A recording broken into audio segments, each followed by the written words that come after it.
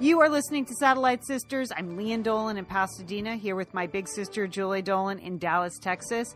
We do a lot of things on Satellite Sisters, but every week we do a recap of Madam Secretary on CBS.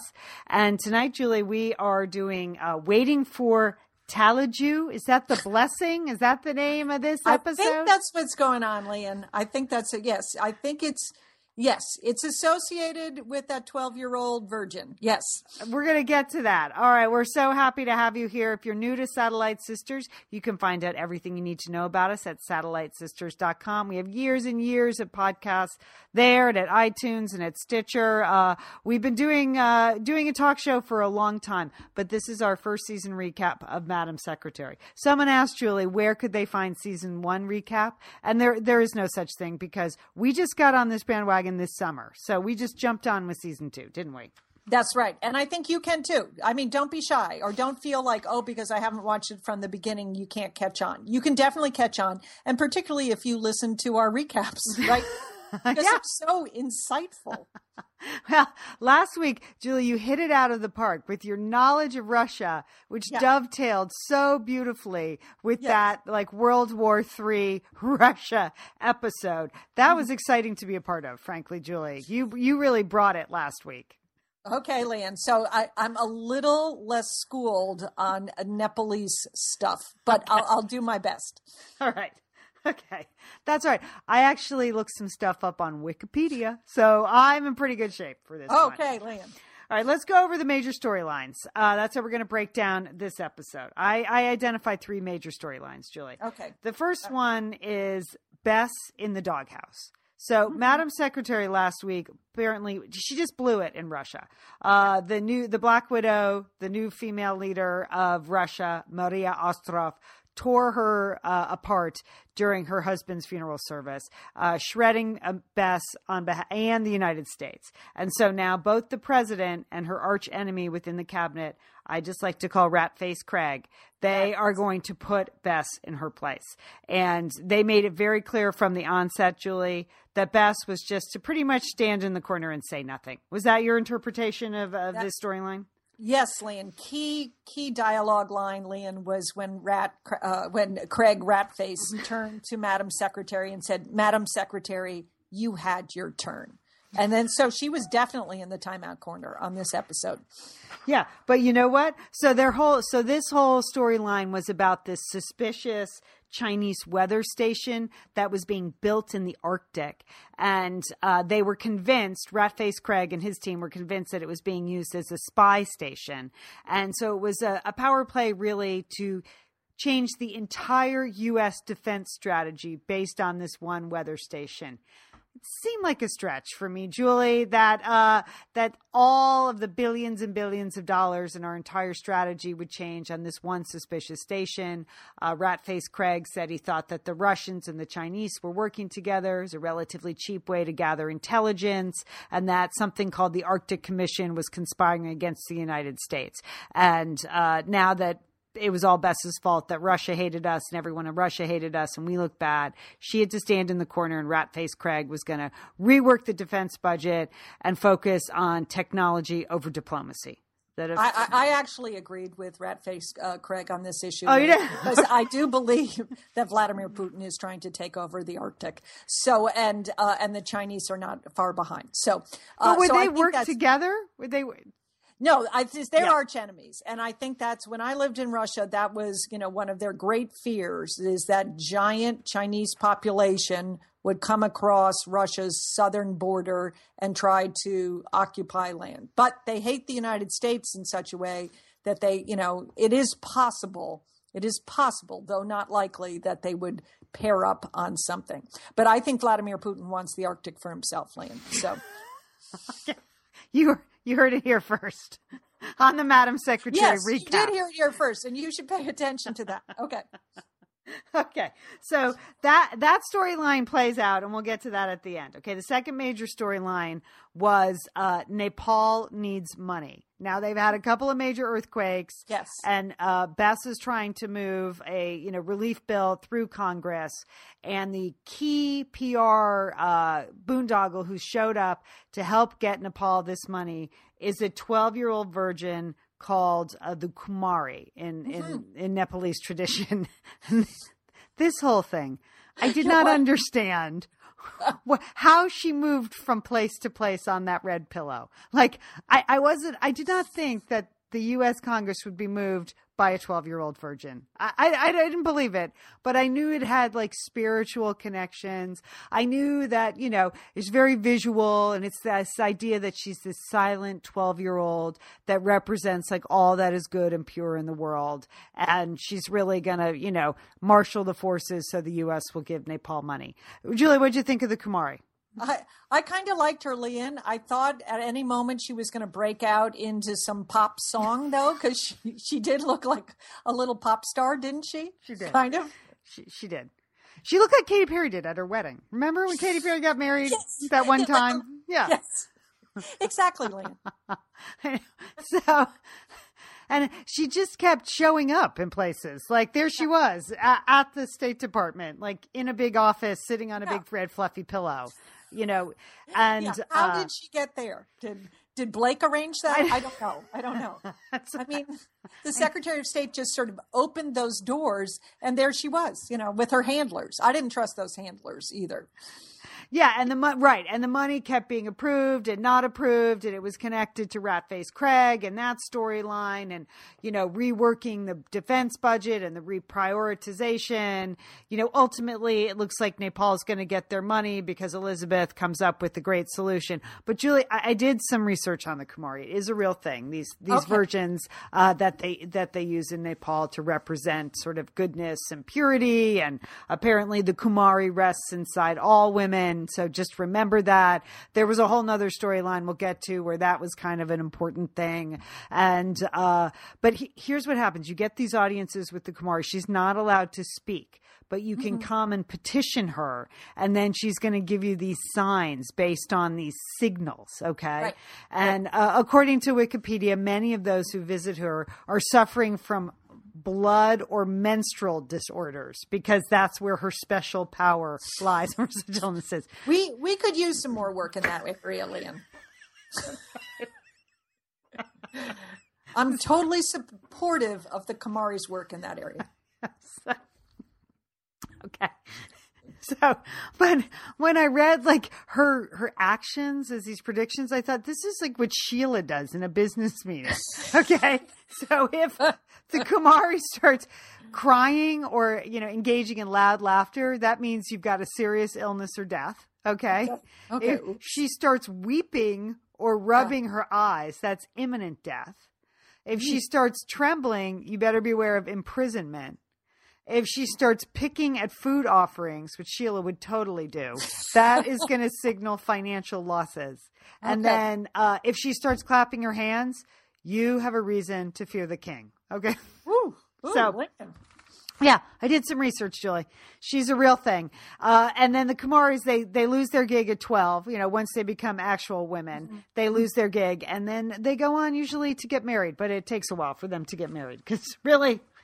that's hard to live up to. They've been like sequestered for 12 years and never allowed their feet to touch the ground. So it must be very, very hard. Must make for a long life after that, after you've been carried around. Or it's hard to find a spouse that's going to carry you around on the red pillow, right? Hey, it's Liz and Leanne here, and we want to thank Prose for supporting this episode of Satellite Sisters. Now, Liz, I've been out and about with my new book, The Marriage Sabbatical. Mm-hmm. The book is getting rave reviews. I'm very happy. But you know what else is getting rave reviews? My hair, Liz. My hair from Prose is getting rave reviews. Leanne, I am not surprised. You have been on that Prose hair regimen for quite a while. I mean, you have good hair anyway, but now you have great hair because you've really paid attention to it. Well, Liz, Prose is made for people, not hair and skin types. Personalization is rooted in everything they do, from their in-depth consultation to their made-to-order model. And you know what? I love the regimen they have me on. Do I take the hair vitamins every day? Yes, I do. Do I use my shampoo and conditioner made especially for Leon Dolan? Yes, I do.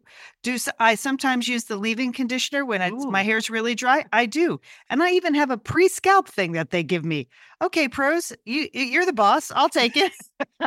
You tell me what my hair needs. That sounds good. And here's the thing. It's personalization, Liz. For millions of possible formulas, only one is uniquely Leon's. Okay? And I'm using it.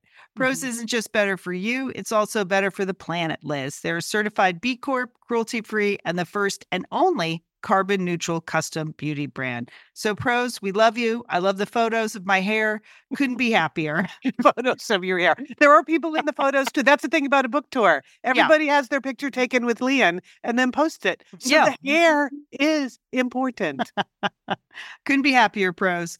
Prose is so confident that you'll bring out your best hair and skin. They're offering an exclusive trial offer of 50% off your first subscription order at prose.com/sisters.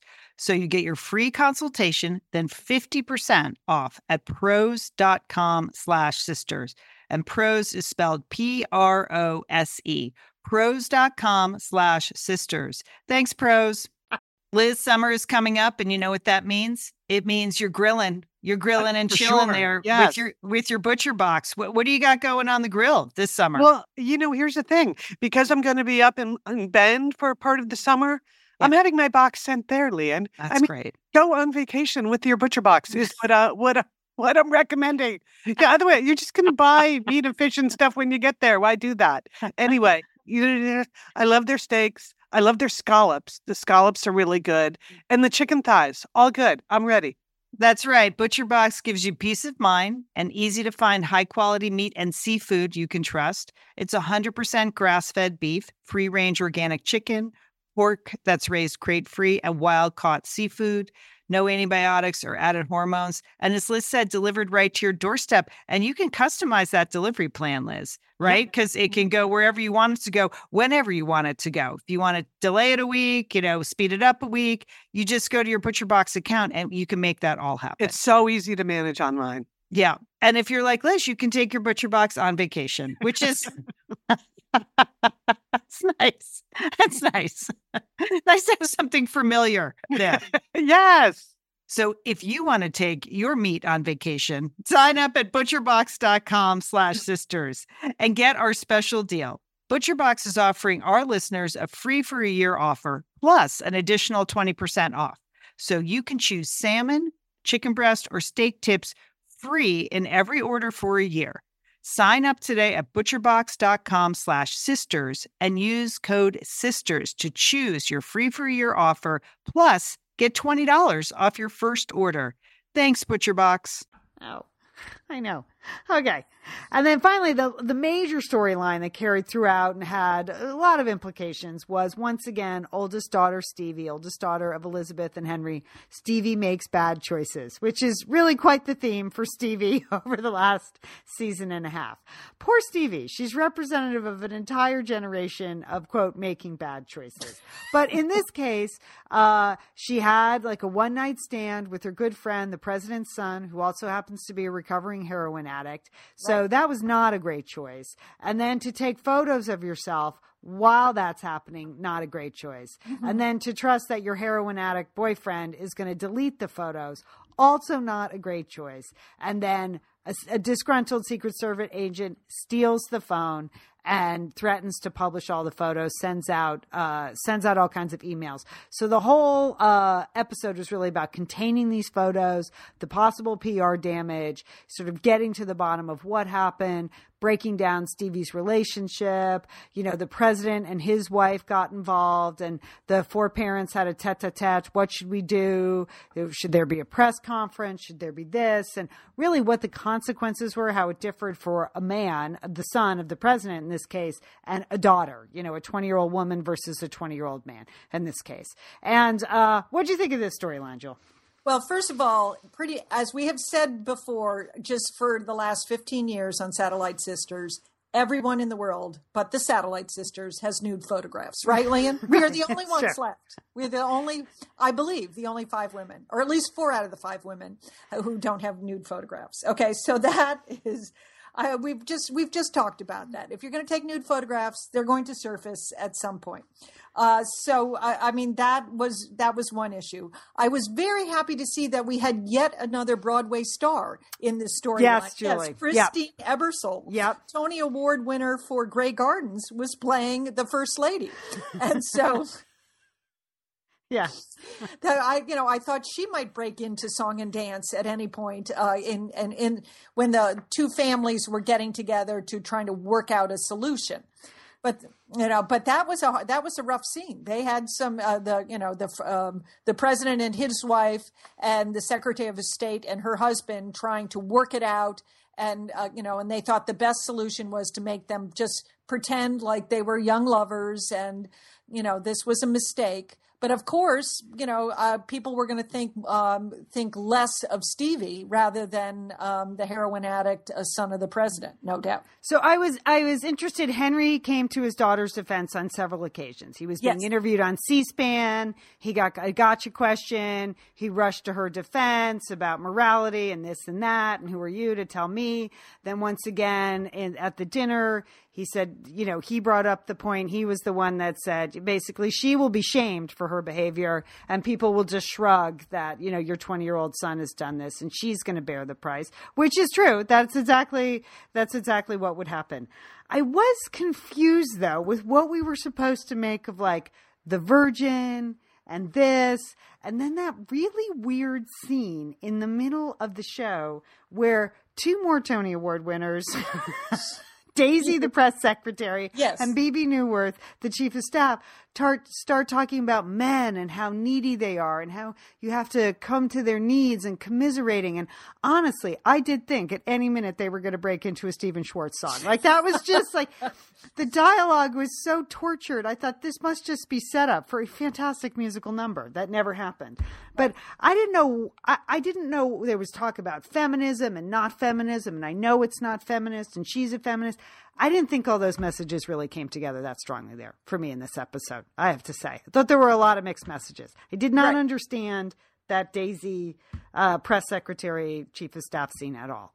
No, and everybody seemed to be trying to delete things from the cloud, which is impossible, Ian, as we all know, right? Yeah. So. And that apparently they had stuff or didn't have stuff that they wanted deleted from the, sort of compromising photos or something or other. And even Henry and Bess said there was that great line. Thank God there was no internet the weekend we went to the lake. Right. So, yeah. See what, again, proves my point. Satellite Sisters, last 5 women in the world. With no pictures. But yes, I felt like they could have done a better job with that. And I'm really confused about Matt and Daisy. What happened to them? I thought they were together. And I guess they broke up and now then she was playing dumb with the securities, the cyber security guy. I just didn't understand the message that the writers were trying to tell us. Like either there was going to be, as they call it, slut shaming of the 20-year-old daughter, but why is the grown woman pretending she doesn't know how to delete stuff from the cloud? Like I just didn't understand all those messages.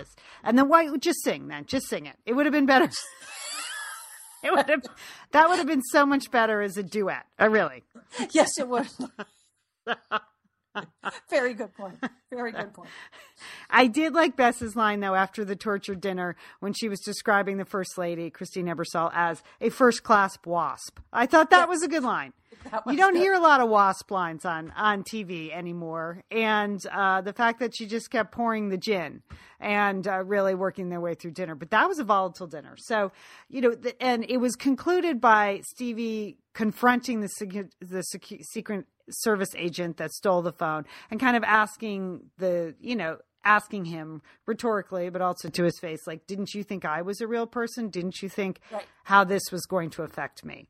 But based on everything that had come before, that scene fell a little flat for me. I have to be honest. Well, I just think it would seem improbable that never would have happened. Everybody would have been lawyered up by then. I mean, so the two of them would never have had their 15 minutes together. I understood what Stevie was trying to do was, she wanted to humanize him, so just not to think the worst of him. And she wanted the Secret Service agent that took advantage of her situation to realize that she was a real person. I like Stevie the best in that scene. Yes. Any scene I've ever seen her in Madam Secretary. I mean, she had very strong performance. Yes, she did. was good. Henry was good. It was just that one weird scene with, Daisy and BB Newhart that I thought really threw the whole thing off in terms of tone. I just didn't understand where that was coming from. That was just crazy. I don't think women talk like that in a work situation. Like, oh yeah, we both dated guys at work and that didn't work out. And I don't know. Just saying. Is that the dialogue? I think that's it. All right. So, but in the end, Beth has a big win, a big work win. First of all, she works those two storylines that Nepal needs money and she's in the doghouse over this, secret Chinese weather station. She manages to, in a scene from Dave. Do you remember that movie? And Kevin Kline's like the fake president and he starts going through the line item budget. Bess is lying in bed and she has like a Dave moment. Oh, the budget. Yeah, on page 427. Yeah. I happened to find an extra $1 billion. Yeah. So she wants to put, the U.S. wants, they can put their own weather/spy station at the highest peak in Nepal. They can give the Nepalese people rent, which acts as aid for their earthquake relief. And in the meantime, they really show the Russians and the Chinese, we're on to you. And then she has a great scene with Ratface Craig where she answers the diss from 2 scenes ago where he refused to have lunch with her and she shuts him down and says, oh, we should really catch that lunch. That was a good scene. She had a good moment there. Yeah. That's and she says to him, never again say, that it was my, you had your turn. So I like that she leaves triumphantly. Right. And even the president apologizes that, and realizes that he was, pressuring her, Elizabeth's family, much too much, and that it wasn't fair to make Stevie go out there and pretend she had a boyfriend and to put her in a bad light. So, and just miraculously, they were able to contain Lian all those photographs. All the photos. Yep. All the photos. Containment, Lian. 100% containment on that. I don't know how that's possible. It's unbelievable. All right, couple of other side things. Let's go with our binders full of blouses report. I thought Elizabeth had an excellent blouse show. I mean, the blue blouse that she started the show in was spectacular. That is a good color on Taya Leone. Yes. And it was simple. It was clean. Again, dramatic sleeves. It's just the way they're going to go with her blouses. Yeah. Also in our binders full of blouses this week, that white turtlenecked blouse, Julie. I thought that was lovely. Did you enjoy that? Thumbs down on that, Lian. Oh, you didn't like it? No, I did not like that. And I was watching the show with my daughter-in-law, Lauren, who was delighted to be watching Madam Secretary. Just mainly because apparently she doesn't get to watch much popular TV in her house. Household. They stick to the intellectual topics. Oh, that must be so she was tedious. happy to be relaxing and watching Madam Secretary. And I asked her what she thought of the blouse. No go on that one, Liam. Okay, it's just a real throwback to like the 70s and stuff. No, you can't. It just, I can't do it, Liam. And how about the black and white blouse in the middle of the show? Oh, I like that. That was a little zippy. And I think we should keep watch. Henry has quite a collection of hoodies. Have you noticed that? Yes, Liam. So, just saying. A couple of questions. I still do not know who's doing all the dishes in that household. Right, They're making big breakfasts there, and I don't know who's cleaning up after things. So that's an ongoing issue. And of course, my favorite line of the whole show is when Bess says to, I think she says this to Blake, is it always comes down to who has the longer core when discussing what to do with the Arctic Circle, Lian. Oh. Remember, keep it clean, Julie. Come on, I know, keep it clean. I did. That's a verbatim, Lian. I'm doing. And then I think a special mention to the luxurious bathrobe covered by the pashmina. I mean, that was quite a layering. That was epic layering, I thought. Like, how cold is it in your house that you? Why don't you just turn the heat on in that? Yeah. beautiful townhouse in Georgetown. Yeah, so she had the bathrobe and then like the pashmina. That was pretty good. I thought that was good. So an excellent episode, a meaty episode in general, moved us forward, took us away from Russia. Bess got some power back, good family dynamics, all in all, some good performances. Looks like next week we go back to Russia. So Julie, bone up. Okay. I will, Lian. I know we have a big week, but see what you can learn, because it looks like it's all about the Ukraine next week. So just do some fact checking this week. Okay, right? Lian. Okay, I will. Will do. All right. We are the Satellite Sisters. Again, satellitesisters.com is where you can find more of us. We like to thank everybody for supporting our new book, Satellite Sisters, book called You're the Best, A Celebration of Friendship. You can find out information about that at Amazon, at bookstores anywhere, or at satellitesisters.com. Jill, have a great week. You too, Lian. See you in Brooklyn. Don't forget, call your satellite sister.